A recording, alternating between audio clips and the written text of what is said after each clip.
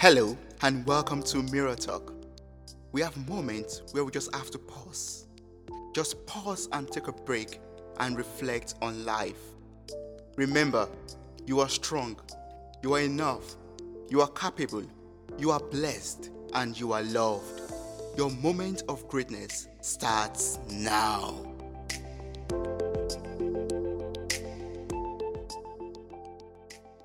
Today's guest is an internationally recognized consultant, speaker, blogger, author, mentor, coach, and a serial entrepreneur with 5 multi-million-dollar business success stories under his belt. All of this before the age of 30. He's the founder and CEO of Rapid Growth LLC, dedicated to maximizing return on investment for businesses of all kinds of sizes. How are you doing today, Matthew? I'm doing terrific, mate. Thanks so much for having me on. Thank you so much for joining me today on this episode of Mirror Talk Podcast. It's a great honor to learn from a certified speaking professional. But before we jump into the conversation, before we talk about the Rapid Growth guy, can you tell me about the challenges that you faced while growing up, professionally and personally? What obstacles did you have to overcome, or what obstacles did you face?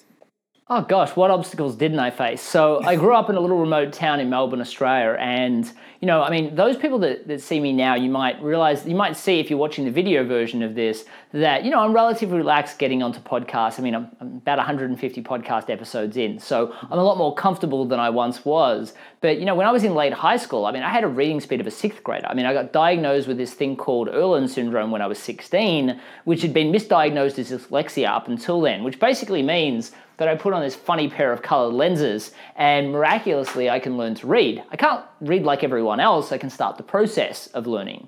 So I hustled for the last 2 years of high school. I got into the top 20% of my state, which was great. But just years of feeling like the slow kid, my horrible acne, my braces just left me kind of unsure of myself, and I had no idea what I wanted to do with my life. So my family and all agree that if I went straight into university, there's no way I would have spun out. I wouldn't have finished. So I took a year off. We all agreed I was going to spend a year finding myself. And literally 3 weeks into a job, which was literally at a residential real estate company, which, by the way, I wasn't the guy out selling. I was the guy in the back office doing data entry with a look on my face like, don't speak to me, I'm here to find myself. And literally 3 weeks into that job, my boss pulls me aside and he's like, Matt, I'm so sorry to tell you this, but we just found out from head office they're closing down this premise. You're out of a job. So here I am, finally feeling like I've got hold of something, and now I'm out of a job. And compared to Germany, where you're from, or anywhere in the US, really, Australia's very different. It's summer and Christmas at the same time. So everyone goes on holidays on the 20th of December, and they don't come back till the 15th or 20th of January. So no one's hiring. There's no jobs to be got except for these things called commission-only sales jobs. For me, that was terrifying. And I'm like, okay, I don't want to go home and tell my father I've got nothing lined up, so I'm going to apply for these 3 commission-only jobs that are in the paper. Well, I got 3 interviews. Then I got 3 jobs, so I started to get pretty confident about maybe somebody sees something in me that I don't. Well, my manager says to me the first day I start, "Now we just hire everyone. We have got this saying, we throw mud up against the wall and we see what sticks." Sounds like a fun saying until you realize that you're the mud. So here I am after 5 days worth of product training, selling, talking about business-to-business telecommunications. I then get thrown on this road called Sydney Road, Melbourne, Australia. I don't even know what to say. I've never been taught how to sell. So I take a deep breath and I go to walk in the first door. And luckily enough, I was politely told to leave. Then I was, shortly after that, less politely told to leave. Then I was sworn at. But my personal favorite was always somebody that said, "Why don't you just go and get a real job?" Well, that happened door after door. And so I remember I got to my 93rd door and I made my first sale. I made about $70. And I remember walking out and I was just relieved until I had my second realization for the day. I got to do this again tomorrow and the next day and the next. That just wasn't okay. And I think a lot of people that are probably hearing this will do one of 2 things. They either decide to just grind it out, hustle it out. And, our today's day and age, people love calling themselves a hustler. They're willing to just do the work. And that's great if you've got a great strategy. But for me, that would have meant one day 190 doors, the next day 63. I'd be relying on lady luck, right? Which is not a great way to earn a living or feel relaxed. But then the other option was just to give up, which is what 18 people in my training group did. So I was like, no, there has to be another way. And I think this is really important for a lot of people. And this has happened to me so many times. Like, gosh, if there wasn't another way, I would never have found these glasses that allowed me to learn to read. If there wasn't another way, in this case, I would have had every day feeling horrible, inauthentic, uncomfortable when I was selling. So I actually went, well, what would that way be? Well, I can't exactly pick up a Brian Tracy or a Zig Ziglar book. That would have taken me a year to apply it, let alone, well, read it, let alone apply it. Well, what other options are there? Well, I typed in sales system in YouTube and all these videos came up. And every day I'd spend 8 hours out in the field applying what I learned and then 8 hours back at home practicing the next step. And I'd do that. Weekends were great. I'd spend 16 hours practicing. Sure, it doesn't sound like fun to anyone that's listening, but truthfully, it went from 93 doors down to 78 doors, down to 46 doors, down to 21, down to 19, down to 9, down to 3. I got it to making a sale on average every 3 doors. And, about 6 weeks in, my manager pulls me aside and he's like, well, firstly, remember, I'm the quiet guy. So I'd hand my paperwork in downstairs. I go upstairs and all the sales reps would talk about how they got that customer and how tough the market's getting. He looks at me puzzled and he's like, Matt, we just got our national sales figures. And it turns out you're the number one salesperson in the company. I mean, this was 6 weeks. I'd gone from terrified to sell, having no business selling, to being the number one in the company. So of course, they said, well, if you can sell, you can manage. I had no clue how to manage. So they gave me a team of 20 people, my own mud up against the wall. All of them quit within 24 hours, all of them. So there I am, I'm like, okay, back to YouTube, learned how to manage.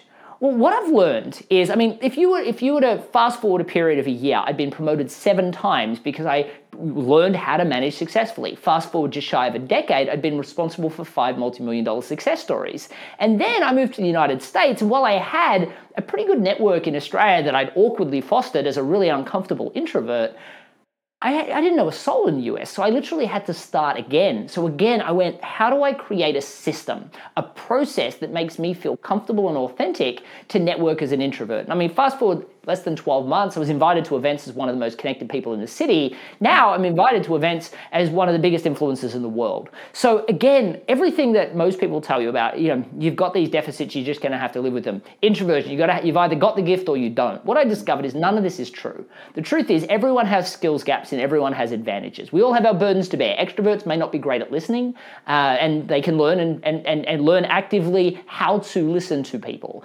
Extroverts, though, will go out and get that training. Introverts, the problem is we go, oh no, I can't do that. There's this wall. And because of that, we don't even try. And that's why, I've kind of dedicated my life now to helping introverts realize that they're not second-class citizens. Their path to success is just different to that of an extrovert. And when they embrace that and a system, then they'll realize they've got these amazing skill sets that really give them the edge in all of these so-called extroverted arenas. Wow, that's awesome. And I'll just jump straight into the your books at the background already, because we're making mention of introverts already. You have this awesome book called The Introvert's Edge, and which is a book about how an introvert can outsell anyone, right? How an introvert or a shy person like myself, for example, can make good sales, for example.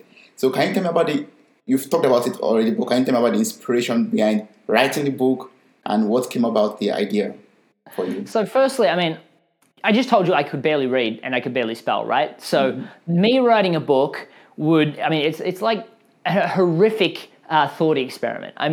Like me writing, by the way, like when I respond to somebody's email, literally I listen to it with text to speech. So I'm listening to a robot voice. Then I write my answer and then I listen to the answer in robot voice to make sure it doesn't sound horrible. And then I'll send it off. Now imagine doing 45,000 words that way. Horrific. So for me, I didn't want to write this book. What happened is when I came to the US, I made this decision that, for me, what I find is there are so many people that are amazing service providers that they get stuck in this constant hamster wheel of struggling to find interested people, setting themselves apart while trying to make the sale, all while believing that people only care about one thing, price, right? And the reason for why that is because they don't know how to step beyond their functional skill and learn the 3 things that are going to be able to provide them rapid growth, right? Like differentiation, niche marketing, and sales systemization. So I started getting up, and by the way, speaking from stage, a whole nother battle that I had to break through.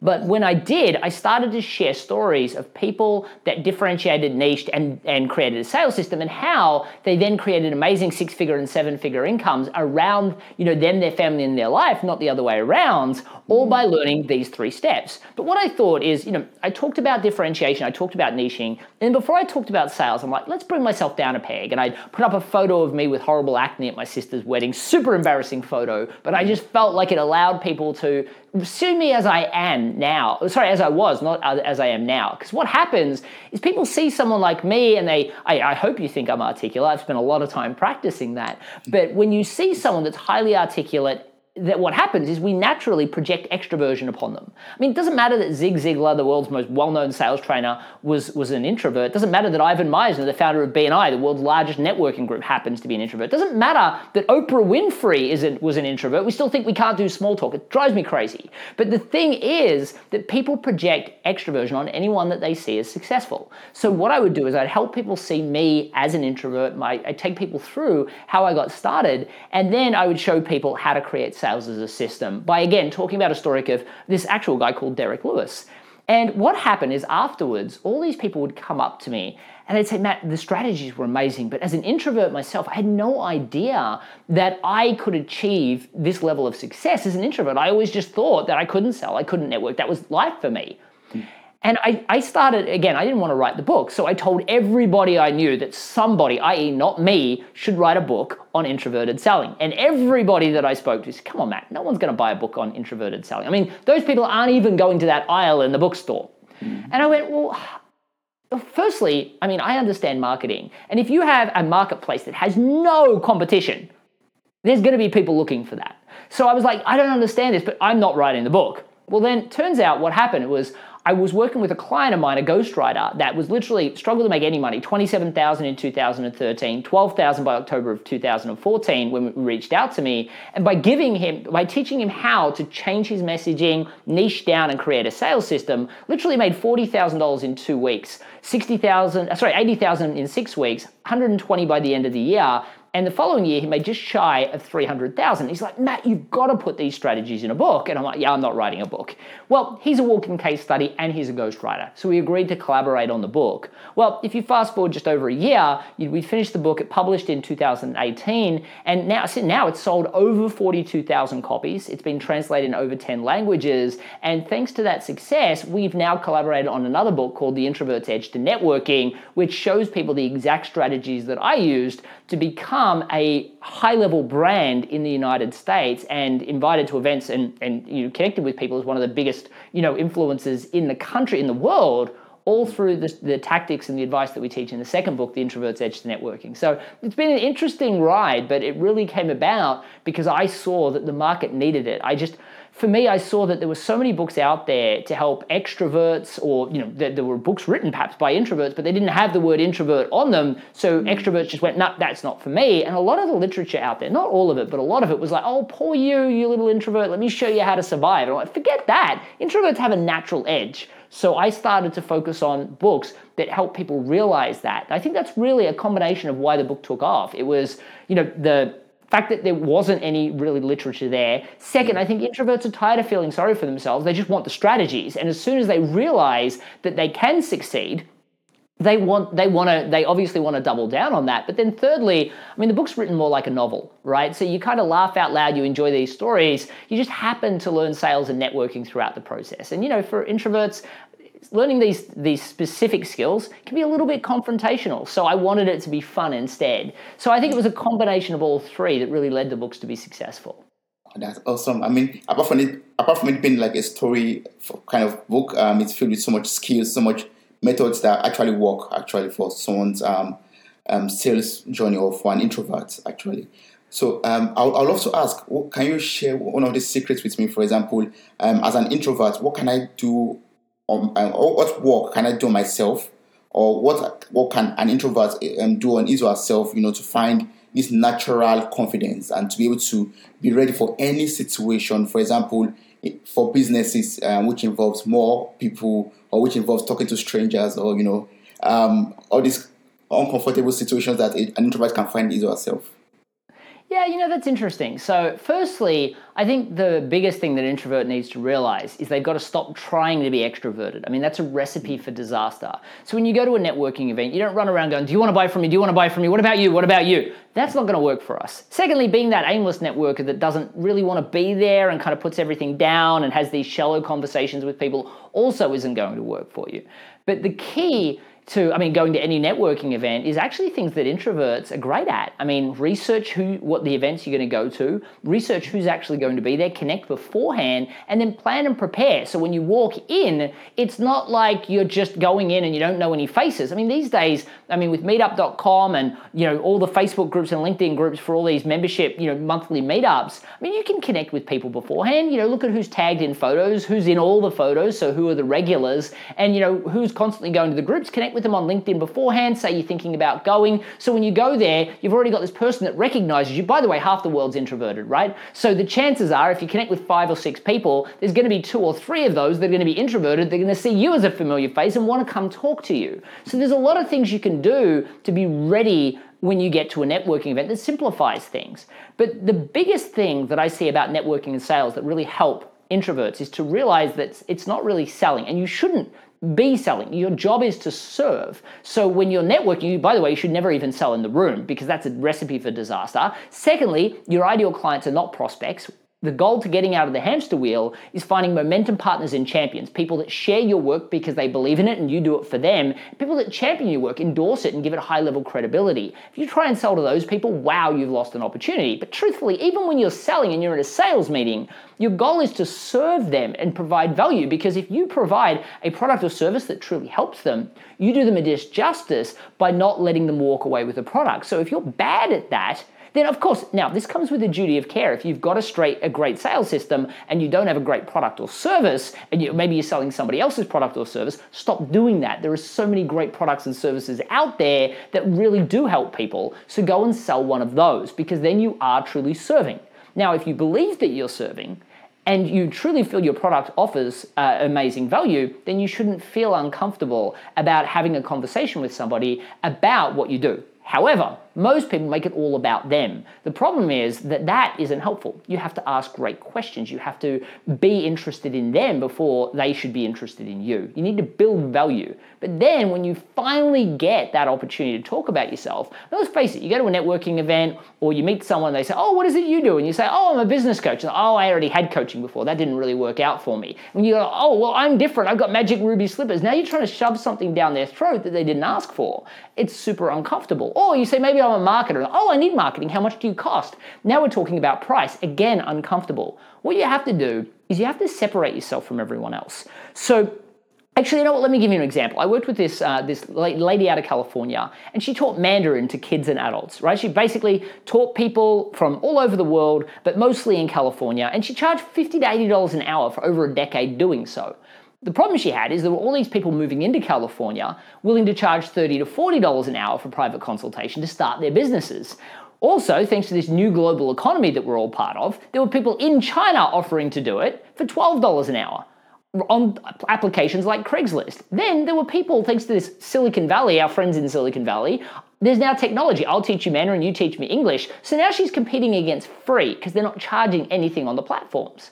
So she's like, well, how do I compete in this marketplace? I said, there's no competing. If at the end of the day, it's like for like. It's the only person that wins is the person that's willing to do it the cheapest. And that person doesn't really win. I said, so what we need to do is avoid the battle altogether. So I started looking at all the clients she'd worked with, and she'd worked with hundreds over the years, but there were 2 people, and it was really only 2, that were executives being relocated to China, and I realized that she helped them with much more than just Mandarin education. The first thing she helped them understand was the importance of, how to build rapport there. Now, if we're in the Western world, let's face it, at the end of a meeting, if I'm a really bad salesperson, I'm probably going to say something horrible like, do you want to move forward? And you'll say yes, no, or everyone's favorite, let me think about it. But I know if I call you back next week and you still say you want to think about it, my chances of getting that sale are going down and down. Well, in China, they're going to want to probably see you 3 or 4 times, maybe 5 or 6 times before they even discuss business. They're probably going to want to see you drunk over karaoke once or twice. It's just the kind of people they are. But the reason for that is that they're not talking about transactional 12 or 24-month deals. They're talking about 50 to 100-year contracts. It's just the kind of people that they are, so they want to know the character of the person. More than that, she helped them understand the difference between e-commerce in China and the Western world. And thirdly, the importance of respect, like how to handle a business card, why learning the language isn't enough. You have to reduce your accent. And I said, when are you doing so much more for these people than just private language tuition? What are you doing? And she's like, they're just a few things. I'm just trying to help.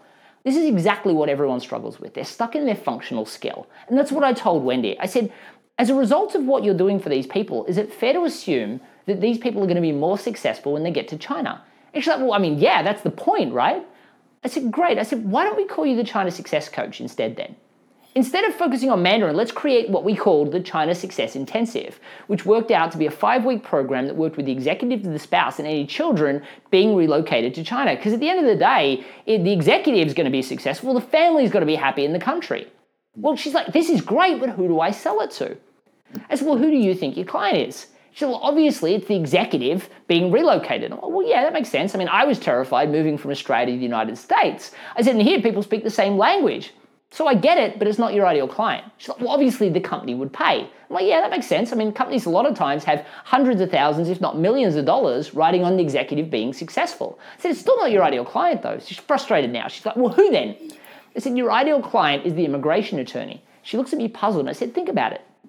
These people, they probably make $5,000 to $7,000 for doing all the bureaucracy around getting the person a visa. They've got to get a client, which isn't cheap. They've got to pay their rent, their staff. They'd be lucky to make $3,000 for a visa at the end of that. I said, so just offer them $3,000 for a simple introduction. They love the idea. They're like, what do I got to say? She said, all you got to do is say, congratulations, you've now got your visa. I just want to double check you're as ready as possible to be relocated to China.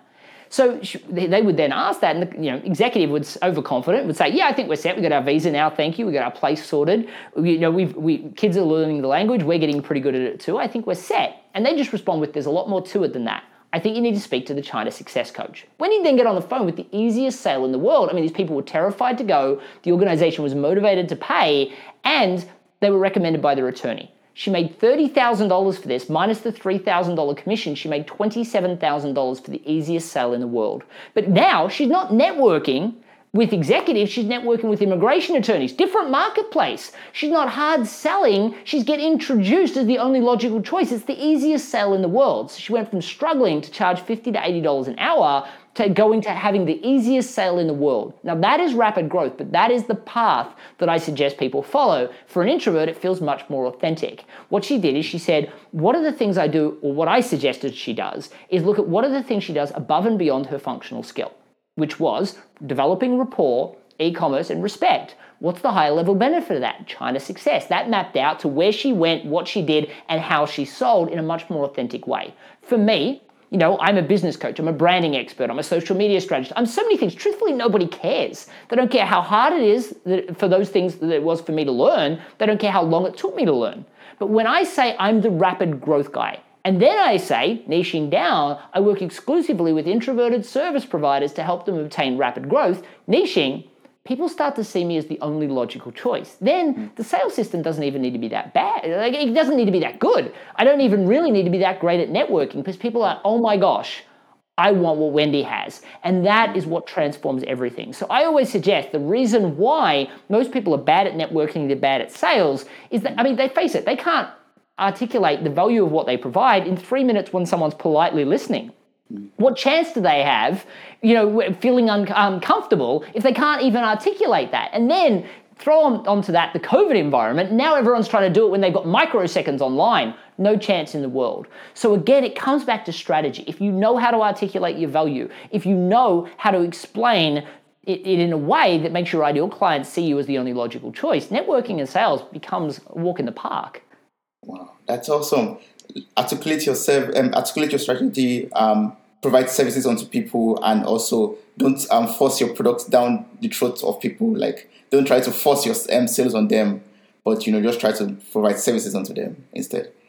Yeah, absolutely. And I think that the biggest thing for most people to understand is if you feel like you've got to hard sell somebody, I understand why that makes you feel uncomfortable. I've never ever hard sell, and I don't like doing it. Now, sure, I might be really passionate about my product, but eventually you're kind of feeling really uncomfortable. So firstly, the reason why I wrote this book, The Introvert's Edge to Sales, is because what I found is a lot of sales systems had bulldog techniques and hard closes. And I don't like that stuff. I wanted sales to be a natural step-by-step process that just leads to a sale in a comfortable way where you kind of have this methodical process so it's less personal. So if somebody says no, it doesn't offend you, it doesn't affect you emotionally, and you don't take it personally. But also a natural system so that, for me, by the way, you don't need to buy this book. My publisher hates me when I say that, but you don't. If you just go to theintrovertsedge.com, you can download the first chapter, and there I'll get you over your hurdle around believing that you can sell as an introvert. And then I'll map out the full 7-step process. And literally, if you do nothing more than look at what you currently say and try and fit it into those 7 steps, you'll realize there's some things you say you really shouldn't be saying because they don't fit. Throw it out. Stop saying it to customers. Then you'll realize there's some things out of order. Fix that. And then fill in the gaps, which will generally be around telling great stories and asking great questions. Because stories there's amazing science behind story. Firstly, for those people that are listening that really struggle to develop rapport, there's this study out of Princeton that highlights that when you tell a story, which is why I share the Wendy story or any story on a podcast, because what happens is it actually causes you to create this thing called neurocoupling, which basically means my brain synchronizes with your brain, Toby, but also everybody that's listening. It creates this artificial rapport that I can then foster into real rapport. On top of that, people remember up to 22 times more information when embedded into a story. And thirdly, it short circuits the logical brain and you speak directly to the emotional brain, which is, by the way, the part of the brain that feels a deeper connection and is the part of the brain that makes a decision. So most people think they tell great stories. They say, oh, customer wanted this, so we gave it to them. That's not a story. I'm talking like the story about how you met your wife, how you met your husband, the story that over time you've learned to embellish a little bit and get rid of the boring part, the thing that kind of becomes that little bit of a theatrical masterpiece. I say this, my wife says that, we look at each other, we smile and we say, so that's how we met. That is the type of story that you should be saying in sales. And I bet you it's not there. So once you fill those gaps, you'll easily double your sales in the next 60 days. And as I said, you can get the first chapter at theintrovertsedge.com. But the same thing with networking. Networking, again, is just a process. The heart of the networking process is a great story. But you want to walk in to a networking event and give value and be interested in other people. Not people that you've never met before, but people you've connected with earlier. So networking feels like a pre-planned meeting with a bunch of people with familiar faces because you've done the homework, you know who's coming and you've connected with them. Then you want to invest in them and give them ideas and suggest introductions and just be excited for them if that's all you need to be, to the point where they're like, oh my gosh, Toby, I can't believe I haven't even asked you what it is that you do. And then you'll say something like, I'm the rapid growth guy, and they'll look at you puzzled like they've just had a brain aneurysm because they can't put you in a bucket like business coach or PR agent and exclude you and say, I'm not interested. So then they'll ask you, what is that? And then you can talk about your passion and mission for helping them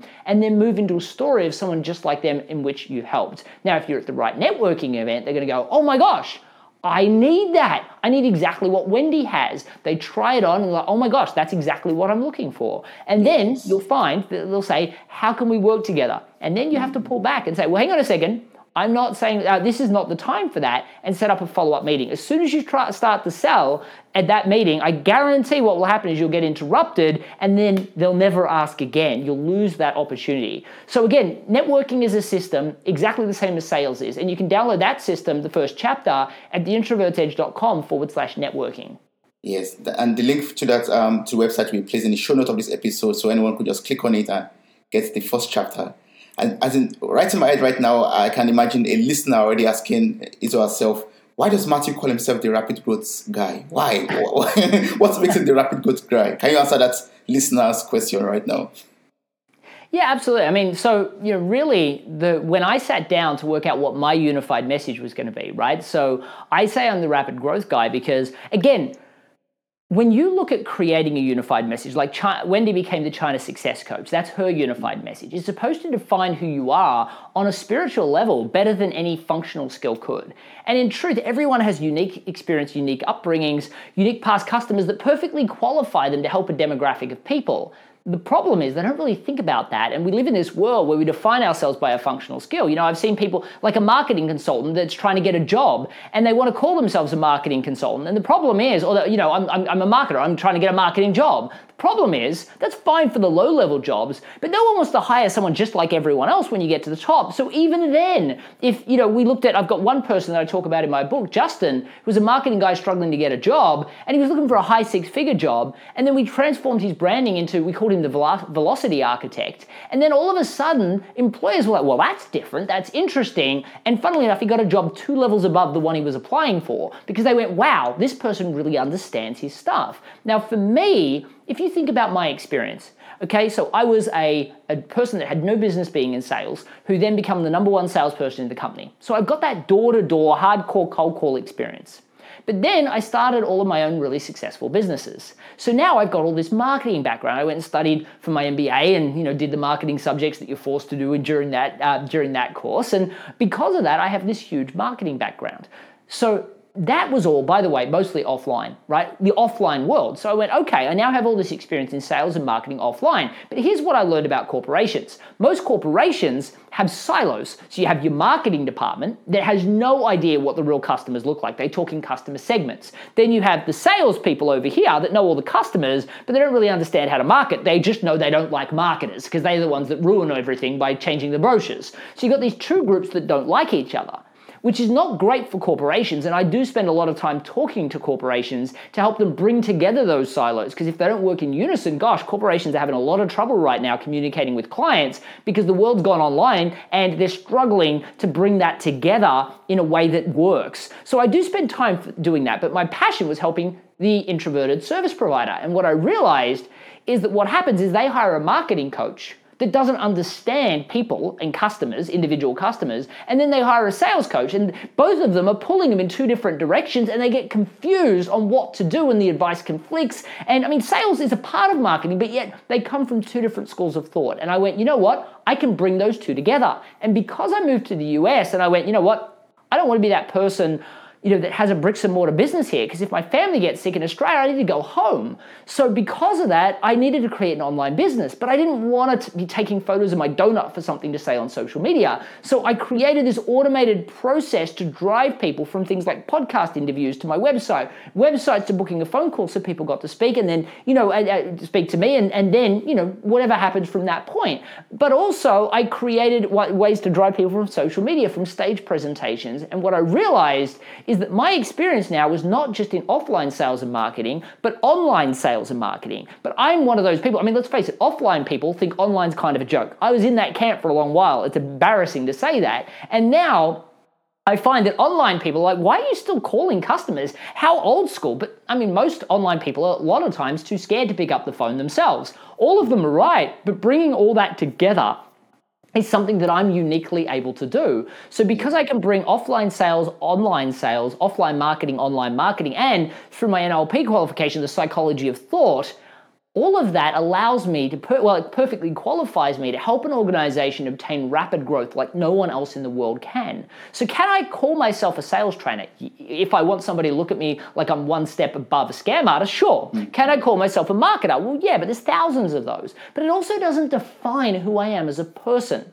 By calling myself the rapid growth guy, I feel that almost at a spiritual level defines who I am better than any of these commoditized words. And look, I know we've talked about unified message and why it's important. And yes, my books will help you work out how to do that. But there's another template that I really recommend that you do. And if you go to matthewpollard.com/growth, I actually outline a 5-step process that will really take you through how to create your unified message and how to discover your own niche of willing to buy clients. And I did this at the National Freelance Conference before the world went crazy and closed down. And literally 200 people in the room at the end, I said, put your hand up if you now have a message that you feel will excite and inspire, and you've identified a niche of willing to buy clients, right? Your version of the China success coach, the rapid growth guy, and a niche that of people that would love that message and resonate and want to buy from you. Like 97% of the room put their hands up, which sounds great until I tell you the next part. I said, keep your hands up if this is the most time you spent marketing, doing your marketing or thinking about your marketing since you started your business. Like 85% of the room kept their hands up.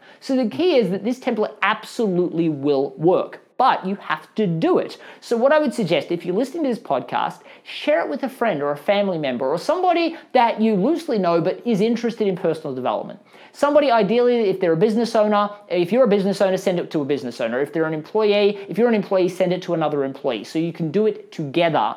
But ask them if they're willing to listen to this podcast. If you're enjoying this show, this episode, or just this show in general, share it with them because maybe they should plug in and listen to it as well. And then you'll have somebody to talk about this podcast with. But then once you've listened to this episode, download the template and spend an hour on them and then let them spend an hour on you. And my bet is you'll walk out with a great message, an understanding of your niche. And from that point onwards, you'll start making more money. Yeah, great. That's great. And you've generally talked about, the 3 steps that boils down to, the rapid growth. You talked about the differentiation and yet now about the message unification. I think there's one more step that talks about not speaking to everyone. Can you explain this step to me? And how does that come into play? Absolutely. And I think for most people, this is the hardest thing, right? You'll notice that I said for Wendy, she worked with executives being relocated across to China. That means not everybody else, right? I work with introverted service providers, and that means not everyone else. And for the average person listening that may have a business that's struggling to make any money at all, they're like, no, any customer's a good customer. I'm not putting on my website that I only work with this group of people. Well, firstly, most of you will only be getting clients from referrals and repeat business anyway. So because of that, they don't care what's on your website. And you don't have to say, sorry, I need to fire you as a client because I'm only working with this group now. Now, truthfully, I have billion-dollar product companies that reach out to me all the time that ask me to speak at their events and provide independent consulting. And some of them, of course, I turn down. Others, it pays really well or it's a really fun project, and of course I'll do it. But that doesn't mean all my outward marketing focuses on those people. So for me, by making the decision to only focus on a small group, because truthfully, if you're speaking to everyone, you are speaking to no one. Unless you got the budget of Coca-Cola, truthfully, you're never going to break through. For me, when I started, I was the rapid growth guy for just business coaches. Then I grew it out to professional service providers, then service providers. Now, truthfully, any introvert on the planet.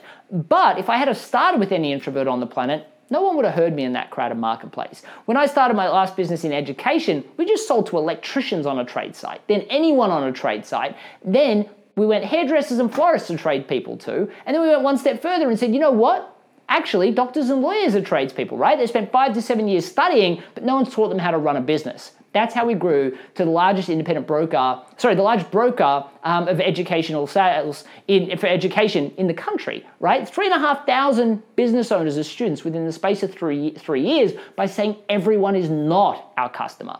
So the truth is, for everyone that's listening and they're like, oh my gosh, I'm not making any money at the moment, it sounds weird to say if you want to start making more, what you need to do is stop selling to everyone. But that's exactly what you need to do. But again, don't just go, oh, Matt said I need to pick a niche. That's a niche. Let's bend myself to that, because that's going to feel inauthentic and uncomfortable. You don't just pick a niche for the sake of it. You've got to think, what am I truly passionate about? Who do I really want to serve? Because my biggest belief in this world is that we're all put on this earth to help a demographic of people. And that demographic is what makes us get up in the morning and go, thank goodness that I'm still alive. Now, for me, I love helping introverted service providers because these are the people that have got to work with those people every day, right? So if they get a client with a bulldog sales technique, now they've got to actually work with that person. It's horrible. And a lot of these people in today's day and age, they're just trying to create amazing incomes where they don't have to go to their day job, but they can have a great life as well, but where they get to do what they love. So bending yourself to a niche where you don't get to do what you love is horrific. So the thing that I've learned is you truly can create a rapid growth business out of anything, but there is nothing worse than a rapid growth business with customers you don't like and a business you can't stand. Same as there's nothing worse than a rapid growth career with a job that you can't stand, a boss that you don't like, right? So you have to be strategic in your choice, because if you think for a moment that I could be doing these podcast interviews with this much energy without being passionate about what I do, that is an introvert superpower. If you think about unified message niching and sales systemization as a rocket ship, passion and mission is undoubtedly the fuel. And most people had never spent time to truly think what that is. And I promise everybody that's thinking right now, but I don't know what my passion is, you haven't really thought about it. Most people go, oh, I wonder what my passion is. Oh, my phone's beeping. And they go and look at their phone and they lose interest. Spend time truly thinking about it And my belief is that you will find your way. Now, if you really struggle, chapter 2 of my book gives you actual steps and a step-by-step process and asks you a ton of questions to help you find your way. Yes. So now I'm ready to, break free. I'm ready to take steps. I'm ready to do everything that it requires as an introvert to become successful in business or in life in general. But can you tell me how to overcome the stigma around introversion? What can I do to overcome that stigma, to truly break free out of it? Well, you just have to realize that you're your own worst enemy when it comes to that. I mean, when we talk about this stigma, it's easy to go, oh, my boss doesn't recognize me because he thinks I'm an introvert, and because of that, I'm not getting given opportunities. Well, my boss, in my first audit or commission-only sales role, I would have had no respect from anyone unless I learned the system for success. So stop letting other people define you. The truth is, claim responsibility for your problem. The second is understand that it is not a wall that you can't go past. It is a skills gap and nothing more. I mean, I have a podcast myself called The Introvert's Edge, where I interview what I call introverted titans. I interview people like the person that founded billion-dollar brand UGG boots, right? I interview Tom Ziglar about his father, Zig Ziglar, and actually Tom's an introvert himself as well, and he runs Ziglar Inc. now. I interview people like Judy Robinette, one of the most connected people in the world, and she's an introvert as well, right? So you have to stop believing. I mean, Bill Murray, the famous comedian from Groundhog Day, right? The movie that we all love, right? That movie, Bill Murray, he's an introvert, right? You look at people like Leonardo DiCaprio, that amazing actor, Tom Hanks, introverted. Oprah Winfrey, introverted. Come on. There is no wall we can't cross. This is something we tell ourselves, and we have to get out of that. So it is a negative mindset. There are apps to help you reprogram your brain. There is a podcast that I have that will help you make sure that the pain is worth the gain, because if you don't know what you're doing it for, then you're not maybe willing to push through it. So I would suggest I have another podcast called The Better Business Coach. Episode 17 is called Forget About Goals, Why is the Key to Success? I'd suggest you do that episode before you do the 5-step template at matthewpollard.com/growth to make sure you've got that right laser focus. Now, if you're an employer listening to this and you're like, well, how do I help my introverted staff? Well, the truth is you need to bring in specialists that help them realize, give them books, bring in specialists that help them realize that their introversion is not anything more than a skills gap. That is it. And then show them how to fill that skills gap with systems and processes. But the number one step is helping them realize that they're not second-class citizens and that you will not accept subpar results from them just because they're introverted. Now, if you have a HR manager in your organization that's putting those introverts in safe jobs where they don't get recognized that much because, oh, poor Matthew, he's an introvert, let's make him a coder so he doesn't have to talk to anyone. Now, some introverts love that job and they're happy there, and that is great because we need coders and we need, I mean, let's face it, without some people, without some introverts that are willing to do some of those quiet jobs, nothing's going to get done in this world. However, there are other introverts that really want to be salespeople. They just don't think they can. And as a HR manager, as a leader, we have to start recognizing the fact that if they do want that, then they may have skills gaps, they may have belief issues in themselves. And those are all things we can resolve. Just like an extrovert that perhaps isn't the most empathetic, that perhaps isn't listening, we go, well, that's a skills gap. Help them realize that they have a problem and then send them to training in order to achieve that. Now, the difference is that my suggestion is the trainer that you send the introverts to is to another introvert. And the reason being is if you go and send them to a sales trainer that says, oh, it's easier, just do this. Well, it's not easier for an introvert. And what they do is not going to work for an introvert. Now, I am not the only introverted salesperson out there. Surprisingly enough, Jeb Blunt wrote the foreword to this book and said, you know what, funnily enough, most sales leaders are actually introverted. Matthew was the first to just own it, right? So the truth is there are so many introverted success stories out there. As a matter of fact, the leaders in the networking, the sales, the speaking field, so many of them are introverted. And if you've got someone in your organization that you have pigeonholed as not able to do this, amazing, but not able to lead, not able to sell, not able to network because they're introverted, you have to fix that. Yes. So now I want to tap into your knowledge of experiences. You've worked with Fortune 500 companies, and you've done. You have a lot of clients that are successful with multi-million-dollar companies, and a lot of them, as you said earlier, are also introverted. They have people that are introverted employees, introverted leaders, for example. So can you tell me like some other common traits that these businesses have, successful business owners or successful people? What kind of important traits do you think that is common to all of them? I think it's the unwillingness to accept a reality that doesn't mean that they can do something.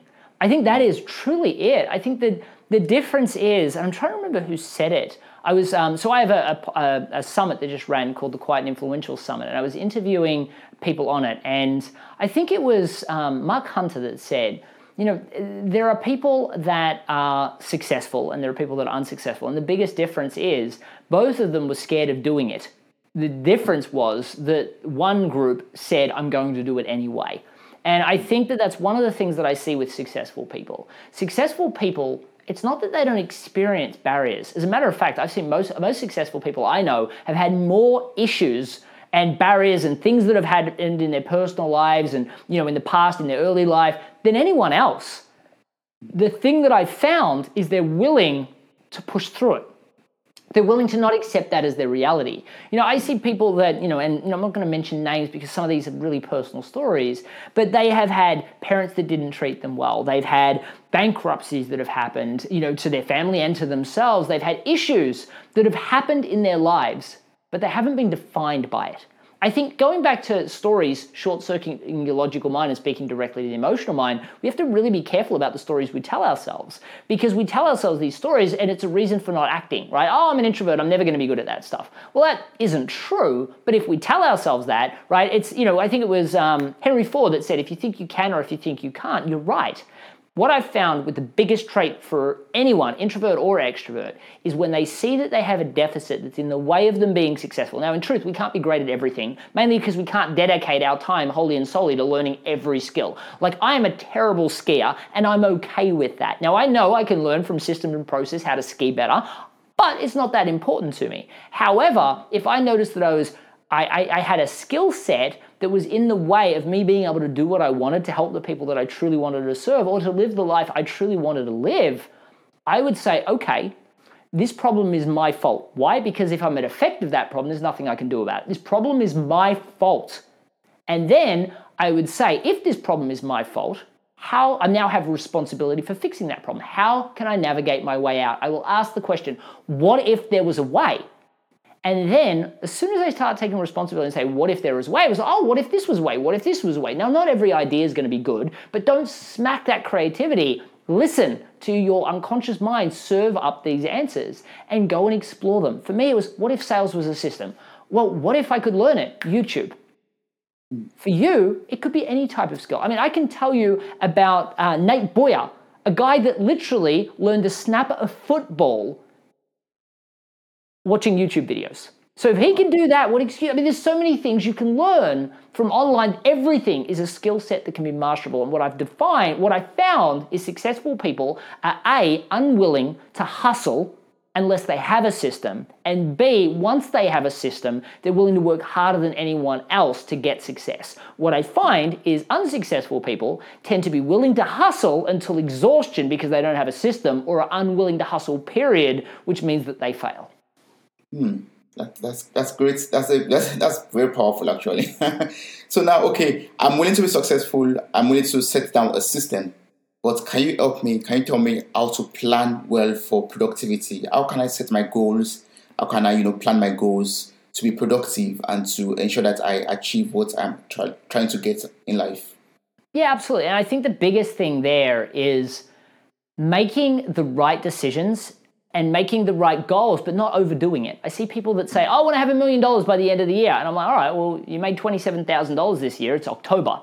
So you're saying that and it feels good. And yeah, sure, reach for the stars, but you don't really believe you can achieve it. So what's the point? You have to build up self-efficacy. So what I always suggest is set smaller goals, shorter term goals, knock them out of the park, build that confidence and hit the next one. The other thing is a lot of times people want to, first thing, we inherit our goals from our mother, our father, our, drunk roommate we had in college. We just hear these things like, yes, that's what I want. We spend the rest of the life charging after it. And a lot of times it's not even what we want. That's why we struggle to muster that fire in the belly to go after it, or we hit it and we're miserable when we get there. So one of the things I always tell people, and this is that episode 17 of The Better Business Coach, Forget About Goals, Why is the Key to Success, is I get people to set 3 business goals, 3 personal goals, or 3 career and 3 personal goals. One selfish to themselves, because that'll be the one that drives them. And then that's really a means to an end, because a high achiever is really good at writing their goals down. The problem is when you get to step 2, they realize none of those goals are important, which is where I ask you to summarize each one of those goals in 250 words or less, including why it's important to you. Most people get 1 or 2 lines in and go, oh my gosh, I don't actually care about that goal. And that changes everything. So as soon as you have goals that you're actually connected with, and as soon as they're all pointing you in the right direction, it's unbelievable what you'll accomplish. I mean, in simple neuro-linguistic programming terms, we experience over 2 million bits of information every single second. Our brain's a supercomputer, but it only processes about 126. So what we tend to do is delete, distort, and generalize everything we see, feel, hear, and smell based on our beliefs, our past experiences, and a subset of that is our goals. So while I'd like to think I'm an amazing coach, just getting people laser focused on what they want, and more importantly, why they want it, allows them to see opportunities that are right there in front of them. And just face it, 6 goals in 6 different directions. You could work your entire life putting 21 bits of information in different spaces, going nowhere. Most people have like 40 goals, don't believe they can get to any of them, which is why they never act or work really hard, pulling themselves in multiple directions, which is exhausting, stressful, but still doesn't get them to results. Wow, that means narrow it down, make short-term goals, and make something that you believe that you can achieve actually. Absolutely. That's awesome. So from your personal life generally, moving from Australia to the United States, going through all the experiences and challenges you've gone through in life, can you give me like some lessons, or listeners some lessons that they should take home from this episode? What are the vital lessons that everyone should learn from you, or should learn generally in order to be successful?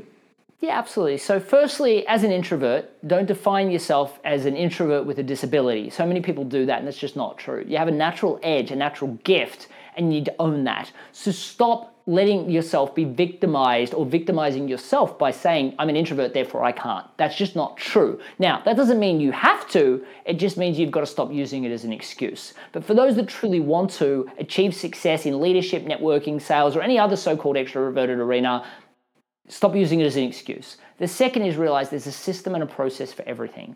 If you're in business, you need to learn how to differentiate niche and create a sales system. Simple as that. And I've given you enough resources during our podcast today to help you start on that journey. If you're a career professional and your boss isn't recognizing you, remember that your boss isn't recognizing you, and that's your fault, because there are other people that are getting recognized. Now, sure, that might be because you're an introvert and you haven't learned that system. So again, take responsibility and learn a system for being noticed at work. Yes, take responsibility of all your actions, of your challenges and struggles. So, I know you have this great book, you have a wonderful website, which I was going through before we started recording actually, and you have a podcast also. But can you tell the listeners out there the best way to get across to you in case we need some coaching advices, for example, or to get some materials from you? Yeah, absolutely. I provide a ton of free content, and the reason for that is I learned how to sell on YouTube, right? So I provide a ton of free content on YouTube, on all the different social platforms. You can find videos and strategies on Instagram, on Twitter, on Pinterest, and on LinkedIn. I have to tell you, I think I've had so many people reach out to me to connect me on LinkedIn. I think they only allow 30,000 connections, and we're maxed out. Same with Facebook connections. Unfortunately, I can't accept any more Facebook friends, but we have a Facebook page. You can follow me on LinkedIn. We provide a ton of free content there. Also, we provide, we provide a ton of free resources on my website. You're welcome to go there. Check out the podcast, The Introvert's Edge and The Better Business Coach. I would suggest the starting point for you is if you're in business and you struggle to get any clients, go to theintrovertsedge.com and learn how to close deals. That'll be the first step for you. If you're in business and you're struggling to get any leads, and you're struggling when you go to networking events to articulate the value of what you offer, then check out theintrovertsedge.com/networking and download that first chapter, or go to matthewpollard.com/growth and download that template to create your unified message and discover your niche. There are plenty of resources that I provide because my belief is you don't need me, you can do it yourself. Now, of course, you're welcome to reach out to me in 1,000 different ways. I tried my best to respond to every email when people are interacting once, if they join my mailing list and things like that. But the biggest thing for me is to use these interviews and these sessions to help you realize how amazing you truly are and send you with the right strategies to go out and achieve the success you know you deserve. Yeah, awesome. And does this also include the Rapid Growth Academy? You have this Rapid Growth Academy. Is there a school we could enroll to, or is it also just with the Rapid Growth website? Oh, yeah, absolutely. So I do have a Rapid Growth Academy, which is literally where I take you step by step. I find a lot of online programs, they focus on just sales or just networking or just branding. It just leaves you overwhelmed trying to piece it all together. So for me, I teach introverted service providers how to obtain rapid growth. The program is backed by 7.5 hours worth of case studies, which is great. You get to experience their stories, learn from them, and also, you'll see yourself in these people and know it's possible for you. But I also take you through a 9-week program where in week 1, I help you create the laser focused goals that you need to achieve to bring you back to passion and mission, get you out of those negative mindsets that, so many business owners get in their own way when it comes to rapid growth. So we've got to break you free of those mindset hurdles, then create your unified message to discover your niche, build packaging and pricing that stimulate purchasing behavior. I show you how to tell stories that educate and inspire while embedding you as the only logical choice, and then how to put that into networking, into sales, and into all your online activities to make sure that you can obtain rapid growth in your entire business. You also get a weekly live stream with me where I will literally look at the tasks that you've done throughout the online program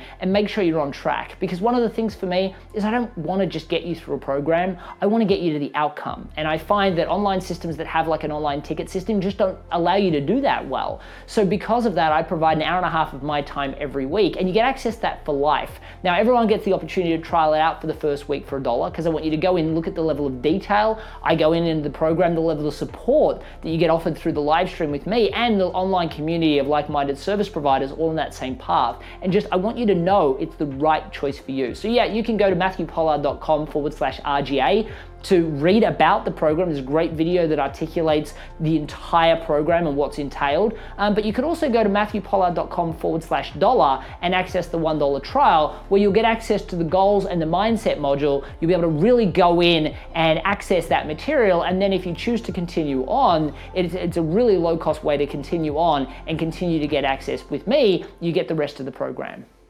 Yes, that's great. So just for the listeners, I'm going to place the links, all of these links in the show notes, so that it's going to be easier for you to copy it or to just to click on it, so that you don't have to type it out or, just to make life easier. So I just want to say thank you so much, Matthew, for everything I've been able to learn from you today. If I'm to, start to tell you everything I've learned, it's going to be a second episode already. Today, how much I've gotten from you today. Thank you so much. I really appreciate this. Yeah, it was amazing. It was my absolute pleasure, mate. Thank you so much for having me on. Thank you so much for listening to this podcast.